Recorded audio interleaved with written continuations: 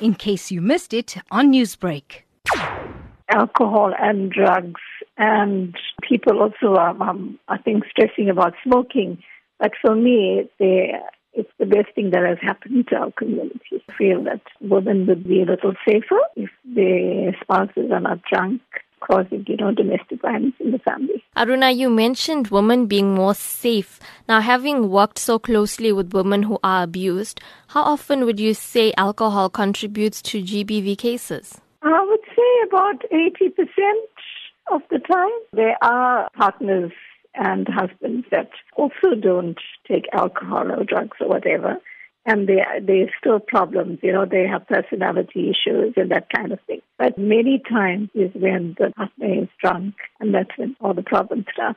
Now, during lockdown, women are spending an increased amount of time with their abuser in the home. How much more dangerous does the situation become with alcohol in the equation? I think it will just cause our problems to multiply, because at the moment, I know people are finding the lockdown difficult. Everybody is finding it difficult. But for me, it's the safest thing. You look at other countries and what has happened. Without a lockdown, this virus can go all over, and we are actually trying to flatten the curve. There have been more cases every day, but if we look at our stats compared to other countries, I think we are managing quite well with the lockdown.